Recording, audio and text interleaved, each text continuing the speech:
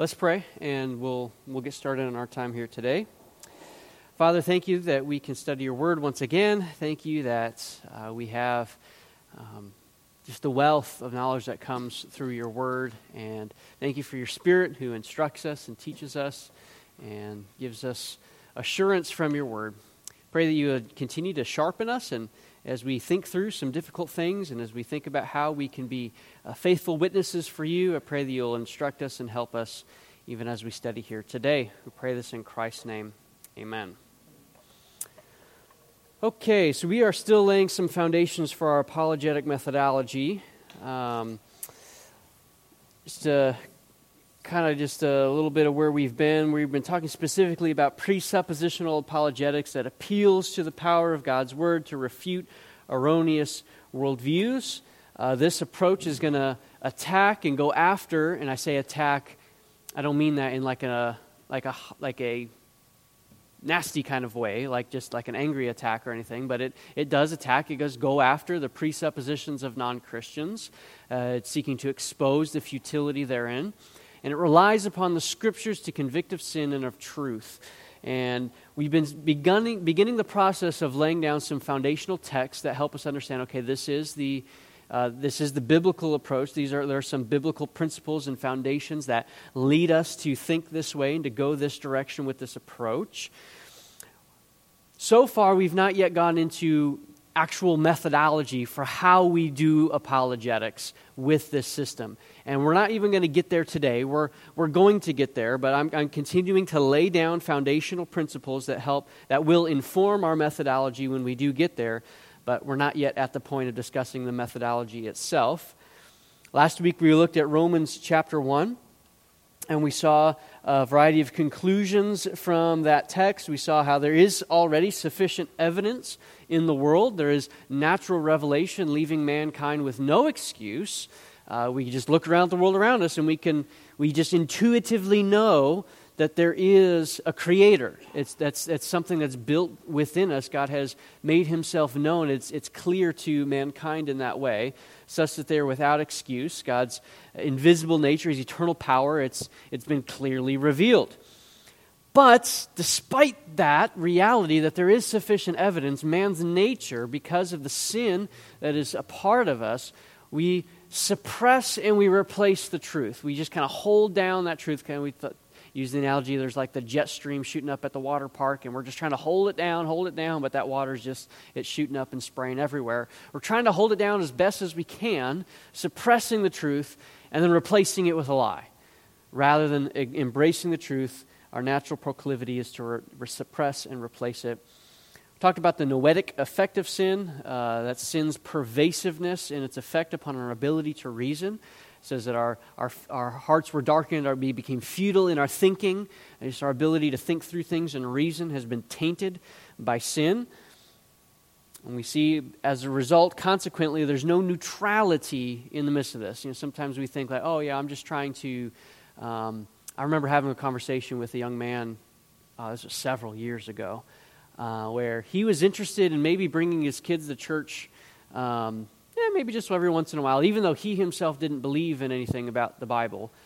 He wanted to be just, okay, I'll raise you in a neutral way, and you can just decide whatever you want to decide based on your own, and I'll expose you to all the ideas, and it's just completely up to you to decide. And when we study texts like Romans chapter 1, and even as the text we're going to study today, we really see there really is no neutrality. There's a biblical worldview, and then there's all the other non-biblical worldviews, and there's no neutrality in the midst of it. You're either believing what the Bible says or you're not, and there's a variety of what fits into the not category, but it's either one of those two things. There's no neutrality, and so what you have is in an apologetic encounter, there's a clash of worldviews going on. There's the biblical worldview, there's the non-biblical worldview. They're at odds with one another, and in our conversations and our evangelism and our apologetics, there's that clash that's coming out. And we're trying to expose, hey, your worldview, it doesn't make sense in light of X, Y, Z, and here's why the Christian faith actually makes more sense of these things. There's a clash going on. There's the biblical worldview, there's the invented, man-made worldview. There really is no neutral ground, but despite there being no neutral ground, there is common ground. There still remains a point of contact for us as we're engaging with unbelievers. There is still an innate knowledge of God that's within the heart of mankind. There's still an innate knowledge, the conscience that God has built. He's put His law within the heart of mankind, so He knows morality instinctively. There remains points of contact by the virtue of being made in the image of God that we can appeal to, and we can use that to our advantage as a witness against this unbeliever's worldview.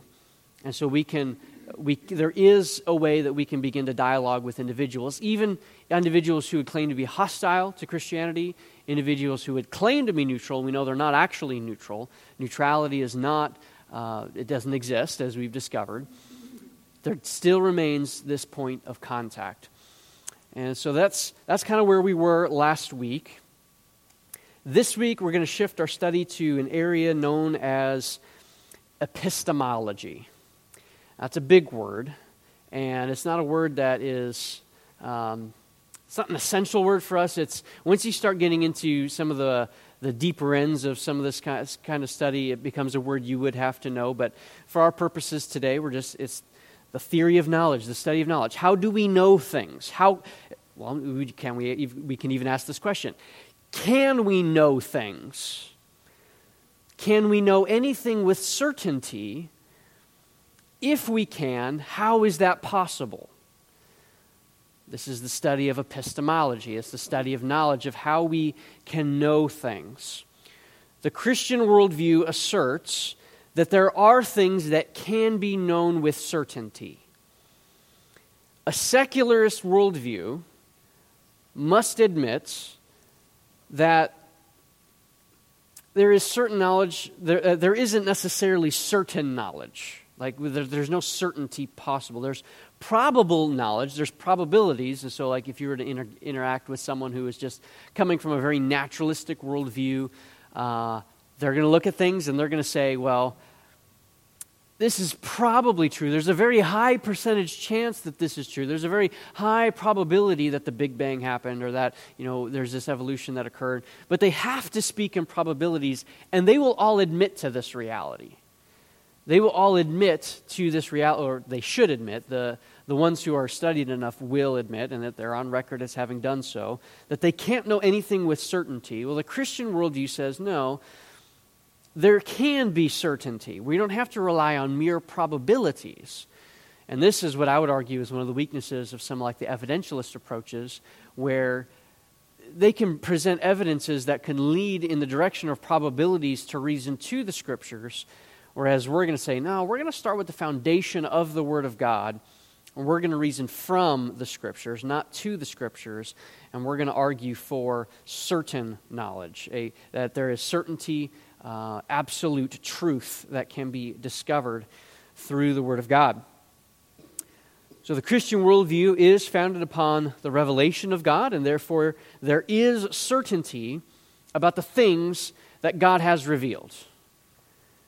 Because our worldview is founded upon the Word of God, the revelation of God, there is certainty about the things that God has revealed. And all true knowledge flows from the biblical worldview.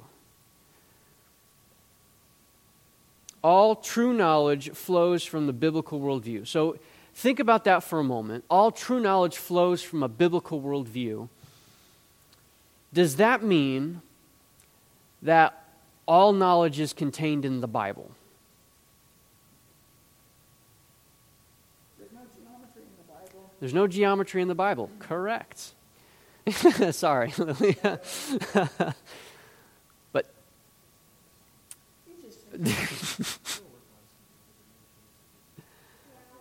yeah, true enough. There are dimensions that are given for buildings and such within the Bible. So in a sense, there's geometry in the Bible. There you go. Mathematical proofs aren't in the Bible. And yet, we find the truth that is it true that 2 + 2 is 4? Is that true? Yep. Has that always been true? Yep. Will that always be true? Yep. Why? Because why? Someone said that they wouldn't be smart and make up numbers. someone would be smart and make up numbers. Well, there's more to it than that. Even if it was called apple and fruit, apple plus apple equals fruit. So 2 apples. So regardless of what the name of the number is, 2 objects plus 2 more objects means you have 4 objects. Right. That is true because the biblical worldview is true. Phil.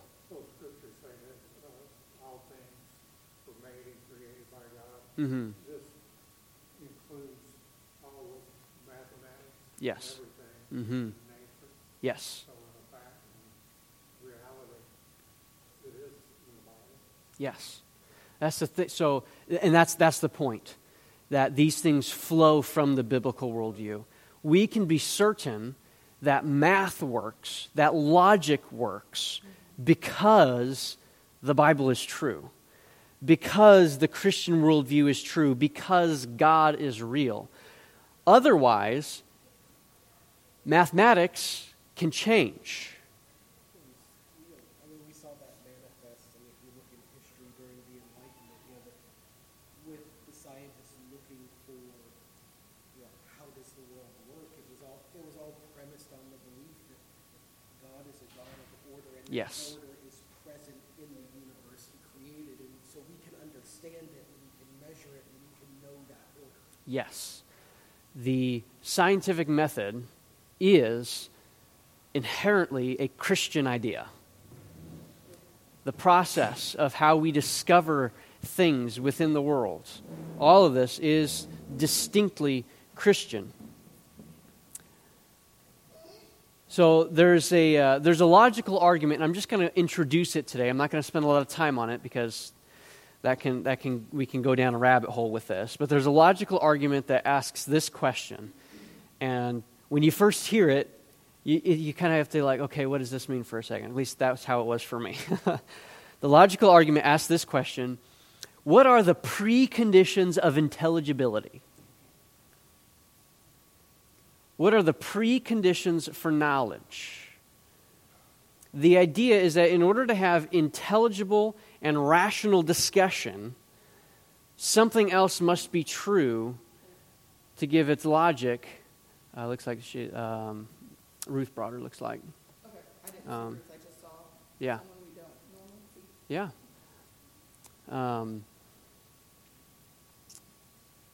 We have, let's see, the idea, in order to have intelligible and rational discussion, something else must be true to give logic its foundation. And the question is, well, what's that thing? What is the thing that gives the foundation, that makes logic work, that makes intelligibility work? Good morning. And so as we start thinking through the Christian worldview, it is the Christian worldview that provides that foundation. It is the God of the Scriptures. And it's really less of a thing and more of a person. It is the Lord, right? It is God. If the Christian God did not exist, we could not know anything with certainty. You're welcome to have a seat wherever. I know we're kind of full on space a little bit, but we usually have more tables up, but they're piled high with stuff in the back room this week, so I apologize for that.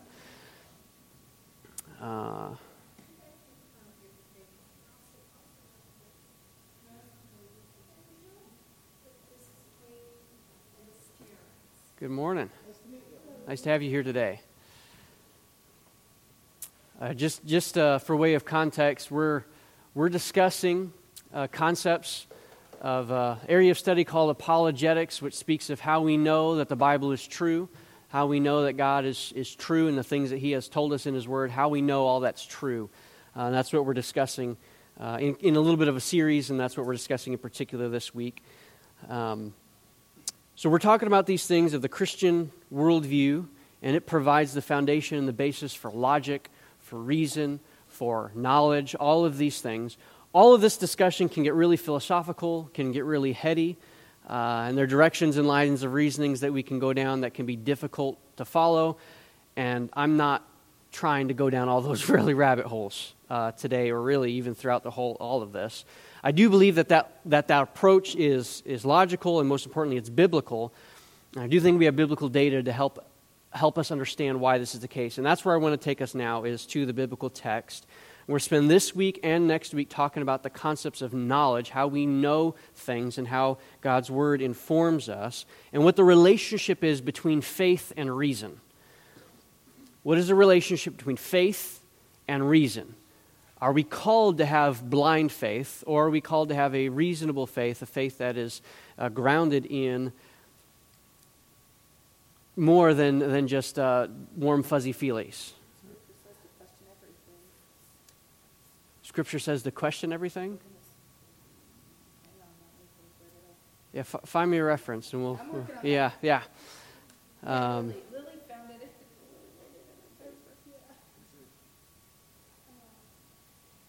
Test everything and hold to what is good. Test Okay, yeah. I can roll with that. Yeah, that's, I would, yeah. That's a little different. Slightly different approach. There's question everything is a skeptic's mindset, Right. and Test everything. is a discerning mindset. Right. Yes, there's a distinction there. We're given the example of the Bereans who tested everything against Scripture to see Yes, is what you're saying true. and that is the right approach. So let's turn to Scripture now. Let's open up Colossians chapter 2, verses 1 through 8.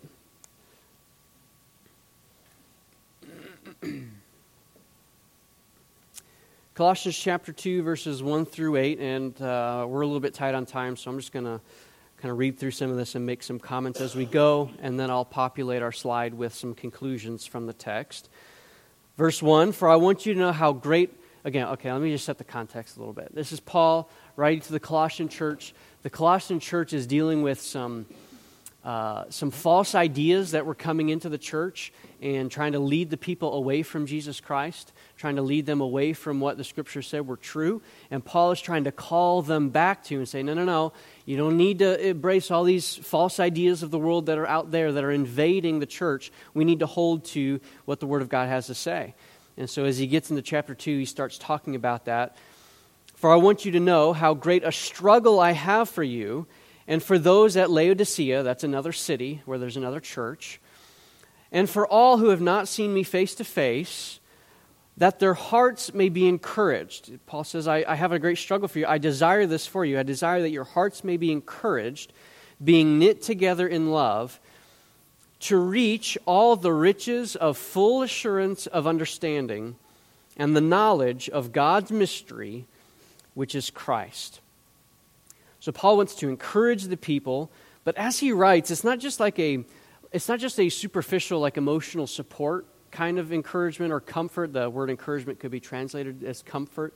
It's not a superficial, surface level emotional support in that way, but it runs much deeper than that. He says, I want your hearts to be encouraged to a purpose, to reach all the riches of full assurance of understanding.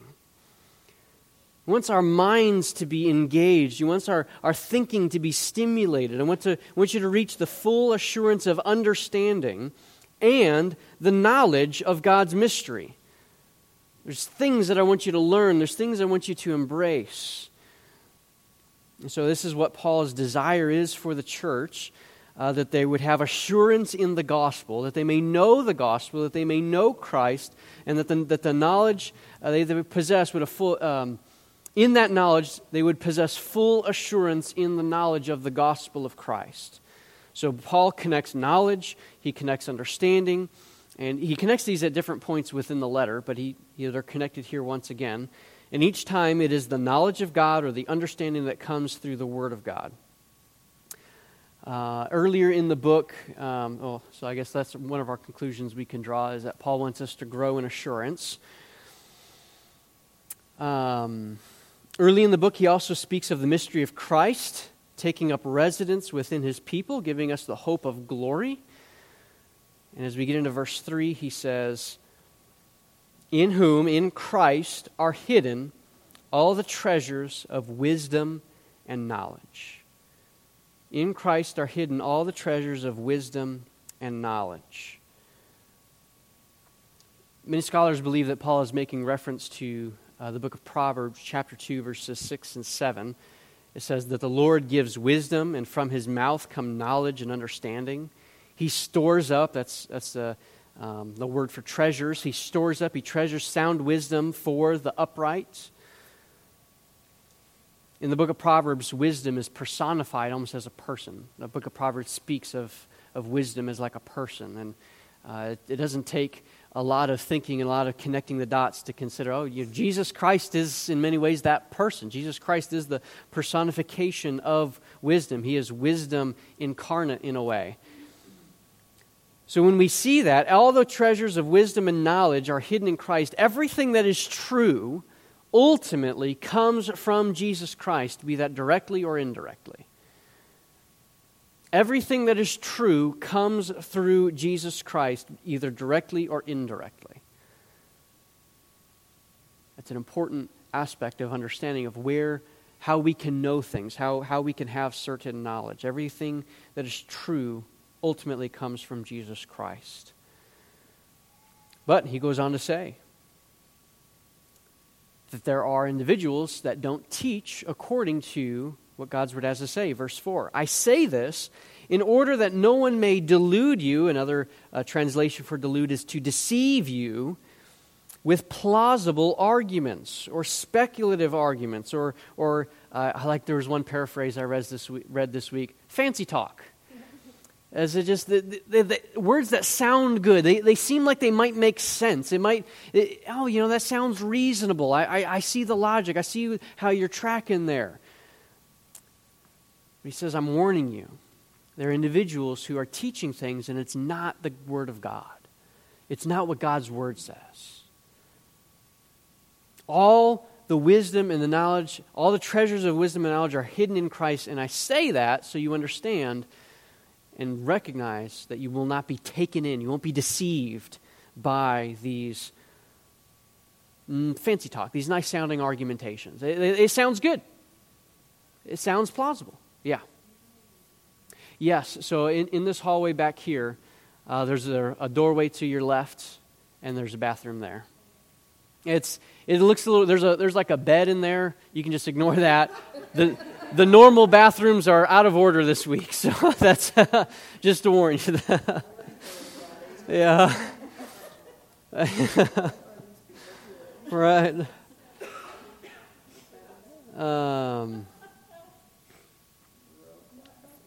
Yeah. Not the normal situation. So we've got this situation. These individuals are trying to deceive and trying to convince of what is not true through fraudulent argumentation. And this is what he wants you to avoid. I don't want you to be taken in by these teachers. I don't want you to be led astray by these things. So you need to be grounded in truth. Not stuff that just feels good, but stuff that's actually true. Things that make you think, things that make you ponder the cross, things that take you to Jesus Christ, things that make you reflect upon Scripture. Feeling good isn't enough. And he's going to go on to say, now there's several verses here. Therefore, I skipped a verse. Plausible arguments. He says, for though I am absent in body, yet I am with you in spirit, rejoicing to see your good order and the firmness of your faith in Christ. I'm delighting to see this. Therefore, as you received Christ Jesus the Lord, so walk in Him. You received Him by faith, walk in Him by faith. Rooted and built up in Him and established in the faith, just as you were taught, abounding in thanksgiving. So there's this building upon a foundation. You were taught this way. There's information being communicated. Continue to grow in those things. Right? The Christian faith is not just about, I'm kind of emphasizing this point a little bit today, but it's not just about how we feel and just about just feeling good about how we were in church or just whatever else. We're to be taught things. We're to be instructed. We're to be using our minds for the glory of God in this way. But notice verse 8, and this is where we're kind of bringing things home now. Verse 8, see to it that no one takes you captive by philosophy and empty deceit, according to human tradition, according to the elemental spirits of the world, and not according to Christ. See to it. We're going to be on guard, be alert. All right? There's different philosophies, there's different things out in the world that are going to try to take us captive. Well, we have a vigilance that needs to be a part of our lives. See to it. Pay attention. Watch out. Be vigilant in this area. That no one takes you captive. That word for captive literally speaks of being a prisoner of war. There's an ideological warfare, the Christian worldview versus all the other false worldviews of the world. There's a war, there's a spiritual war going on, and there are spiritual prisoners of war, and we can be captives of falsehood, or we can be captives of Christ. This is where Paul is going to speak in 2 Corinthians chapter 10 about taking every thought captive to Christ. It's a different Greek word, but it's a related word that speaks of a similar idea. That who are you going to be held captive by? False ideas or true ideas? Falsehood or Christ? He speaks of philosophies and empty deceits. The way it's structured there, we could almost say empty and deceitful philosophies. There's these ideas, there's these formulations that mankind has put together that they're empty. There's no substance there. They may seem on the surface and they may seem on the face of it to have value in some way, but upon examination, upon biblical examination, we find out that it's empty. It's frivolous. There's no actual depth there, and it's deception. It's false. It's lies. It's not true. This, of course, assumes that there is objective truth, and that truth is not merely subjective, right? That there is falsehood, there is truth. And then he says that these philosophies, these empty deceitfulness, they are according to human tradition. All right, so we have to ask ourselves, do we want to follow mere man, just a human beings, or do we want to follow Christ? That's our options. There's no middle ground. According to the human tradition, or according to the elemental spirits of the world. These are the spiritual forces of darkness that are at play. Jesus himself said that Satan is the father of lies. He's the inventor of falsehood, right? He told the very first lie. Well, do you want to follow that, or do you want to follow Christ? Do you want to follow falsehood or Christ? The elemental spiritual forces of darkness that are at play within the world. Do you want to follow that? If the answer is no, then the only alternative is to follow after Jesus Christ. And that's where he says that there is a captivity. Now you can be captive to Christ and all the goodness and the glory and the salvation that brings, or you can be held captive by human tradition, elemental spirits of the world, empty, deceitful philosophies.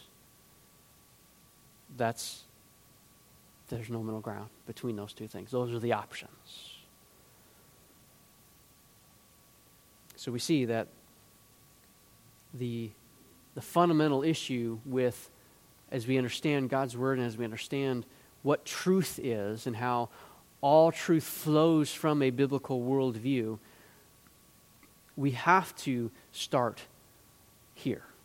We have to start with God's Word. We have to start with what He has objectively revealed if we're to avoid getting swept away in all of these false ideas of the world.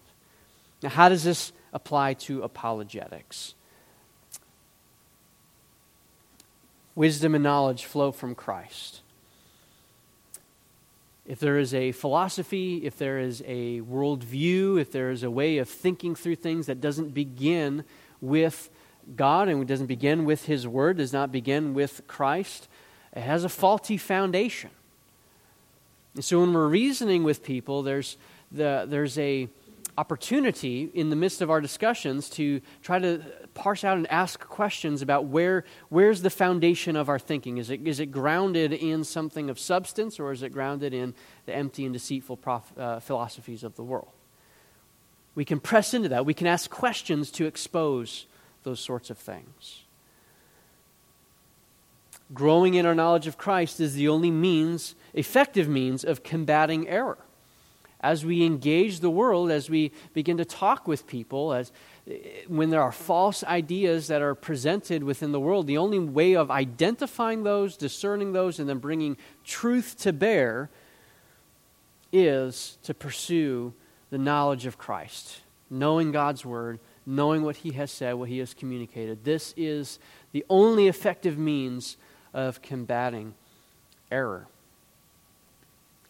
Finally, we also see once again that there really is no neutrality. Our minds are always captivated by something. Are we going to be held captive by error, or are we going to be held captive by Christ? There's no middle ground between those two things. There's truth and there's not truth. There's the biblical worldview, there's the unbiblical worldview. There's Christ and there's everything else. And so when we begin to engage with people in the world and we begin to have apologetic and evangelistic conversations, and we're trying to tell them about Jesus and tell them about what Christ did for himself, for us on the cross, and how all who believe in Christ can have life in His name, when we're trying to help them understand all of these things, and there's different ideas that get, well, what about this? Well, what about that? Well, what about this? We can recognize that, all of these different philosophies, all these different ideas that are being raised against the knowledge of Christ, they have a faulty foundation. In a way, they can't even use logic and reasoning. They have to borrow from a biblical worldview to even try to use logic and reasoning against a biblical worldview. That kind of shows its own futility in the midst of it. Any thoughts or questions about all of this? And this is kind of, there's a lot in this passage that we're just really kind of scratching the surface of it. But any thoughts or comments? I thought you saw your. I see a hand moving. I go, yes, I see that hand. No, it's right. I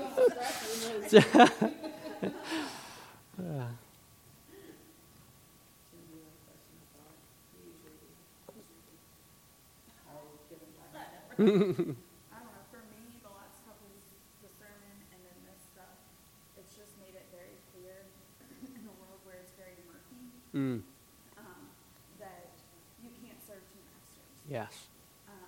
Like last week, it was very convicting that, it's stuff that I know, but, too many pastors are scared to say it. You know what I mean? You can't serve two masters. Yeah. Period. Either you're serving God or you're not. Right. There is no middle ground.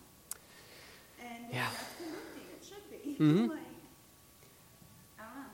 It's something I've heard my whole life, and that's there is no neutrality. Yeah. There isn't. They're like Swiss. Yeah. So it's just, I don't know, that's something that God's really working on me about, because, I know in the Bible, don't be a lukewarm Christian, you know, but there's a difference in, head knowledge and heart knowledge. Yes. And that's my duty. Well, He's at work within all of us, right? And we're all learning these things, and yeah. It's very clear as we see this knowledge, this assurance that we have with Christ versus deceit. And as you said, one paraphrase it, fancy talk. Yeah. That there should be a very distinct difference between those who claim the name of Christ and those who don't. Mm-hmm. And if there's not, well, there's a problem. Like Jonathan, we can't serve two masters. Either you're love one or hate the other. Mm-hmm. You can't claim them. There should be a difference because the paths are very different. Mm-hmm. And the end point is very different. Yeah. It's not like we're just walking along the same path and we get to the end and some of us go here and some of us go here. It's from the point of our salvation, paths should be divergent. Yeah. There should be a difference. And we're all going to struggle with different things along the way, right? And there's patterns of sin, especially sins that have been ingrained within us for many, many years. It takes time to work through those things and to break those habits and to begin to set and develop new habits. So it's not that there is we're never expecting perfection, right? What's the phrase that Paul uses? Put to death the old man. Yeah. That speaks of a struggle. Yes. The old man doesn't want to go. Yeah. The old man doesn't. And James talks about how we all stumble in many ways. And so we recognize the battle and we recognize the difficulty and the struggle that we all face with different kinds of temptations across the board. But we ought to be coming back to the cross, right? That's part of what Paul is in Colossians is combating false ideas and things that are coming into the church, but they have consequences within our behavior. And some of that begins to get exposed over time as well. And so we're constantly need to be drawing ourselves back to Jesus Christ, back to the cross, back to what He accomplished on our behalf. Paul starts this section about wanting us to grow in our assurance, to know that we know the gospel, to know that we embrace the gospel of Christ and to be growing in that. He wants that for our lives. Well, in order to do that, we do have to grow in our knowledge of Christ. And that comes through studying the Word of God, spending our time in prayer, spending time with Him as He has revealed Himself in His Word. But when it comes to apologetic conversations, this helps us kind of to... Again, we're not getting into methodology really at this point. We're laying some, kind of some foundational levels for how we engage with unbelievers and how we talk to them about things of the Lord. We're beginning with a foundation of understanding where does knowledge come from? Where does truth come from? And truth only can be accounted for in a biblical worldview. Outside of a biblical worldview, the concept of truth becomes very nebulous and it becomes very... what's the right word? Yeah, very subjective. Yeah, truth becomes very subjective. And yet, the word itself assumes objectivity. I was just thinking about all of us are in different areas of our spiritual development. Not all of us are on the same thought pattern or whatever. As Paul mentions being knit together, I'm not sure when you started out and talked about Yeah. Paul saying we're all knit together. Mm-hmm. The Spirit of God guides us and directs us and can make that knitting take place within us as a local church. Yes. And the Spirit gradually raises that curtain up for us for Him to show us things that are in Scripture to change our thinking, change our relationship with Him and with each other. Yeah, It's really important. I agree. That our hearts would be knit together in love. The community of a local church body is so critical for the growth of a believer. Absolutely. Very good. Well, I'm gonna cut us off there.